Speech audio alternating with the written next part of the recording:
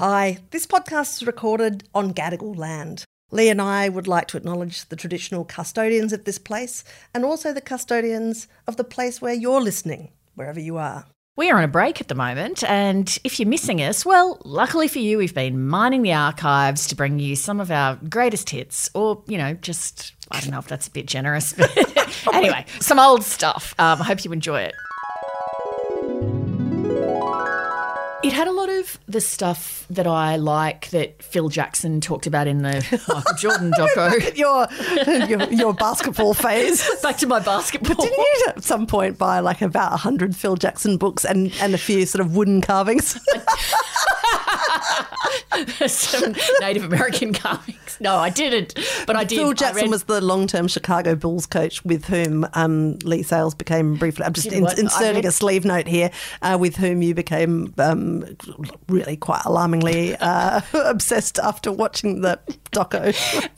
I have actually, funnily enough, written about Phil Jackson in one of the essays for our Chat 10 book. So that's how much into Phil Jackson I was. Anyway, he had this theory in his book, which, again, I think I've talked about in the pod, about the broken cup theory, which is if you have a particular teacup that you love and you think, oh, it's going to be so sad the day that breaks, it's already broken. It's already done.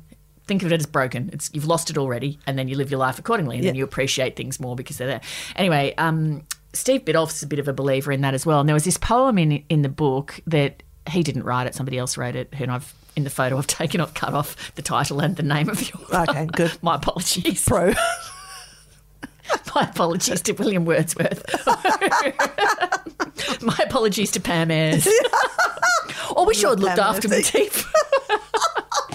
You are such an idiot.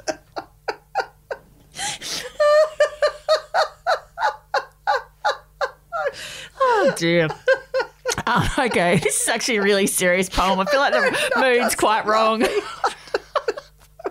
the one who Pam Ayres it, mate.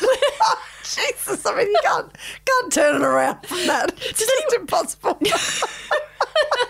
I'm just going to... Do you know what I think I'm going to do? I think I'm just going to get up Pam Ayres and read that aloud instead because... Okay, here you go. This is entitled, Oh, I Wish I'd Looked After Me Teeth. Are you going with it? I can't believe it. I feel like I have to now because anyone listening isn't going to know why you're laughing so hard.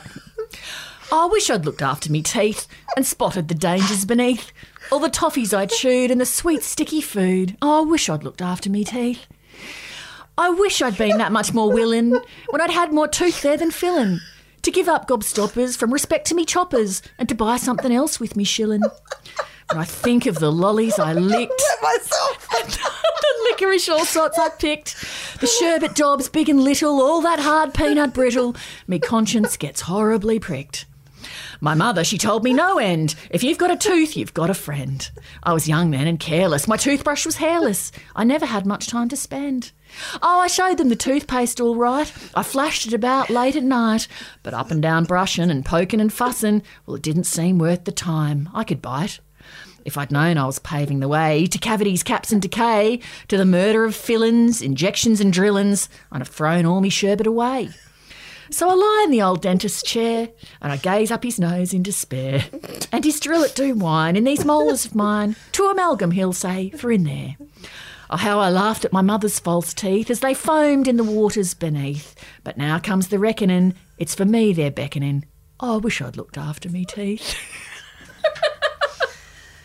You really are a very, I would say, like a small C Catholic consumer of culture, aren't you?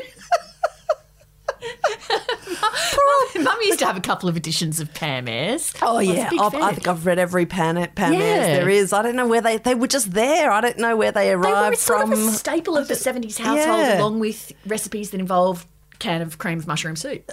Exactly. And, what was that? The Thornbirds, Yes. Yeah, right?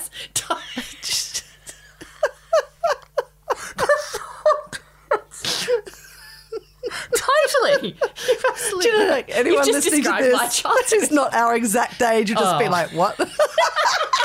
It's just like, right.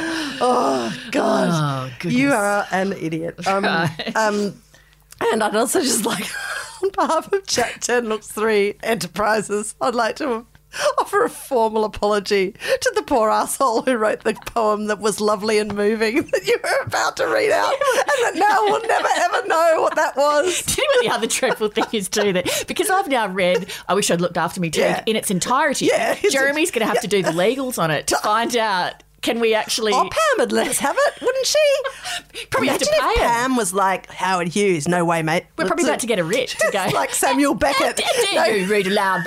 Wish I looked after me teeth. You can't do that without paying me some royalties. No, there's probably some sort of Beckett-style kind of, rules about how you have to have it lit and You actually have to have it's no not a teeth two-part. to read that poem. Only toothless people are allowed to actually read that. It's got to be done exactly as decreed. God. Where can we go after Anyway, that? so the Badolf book is good.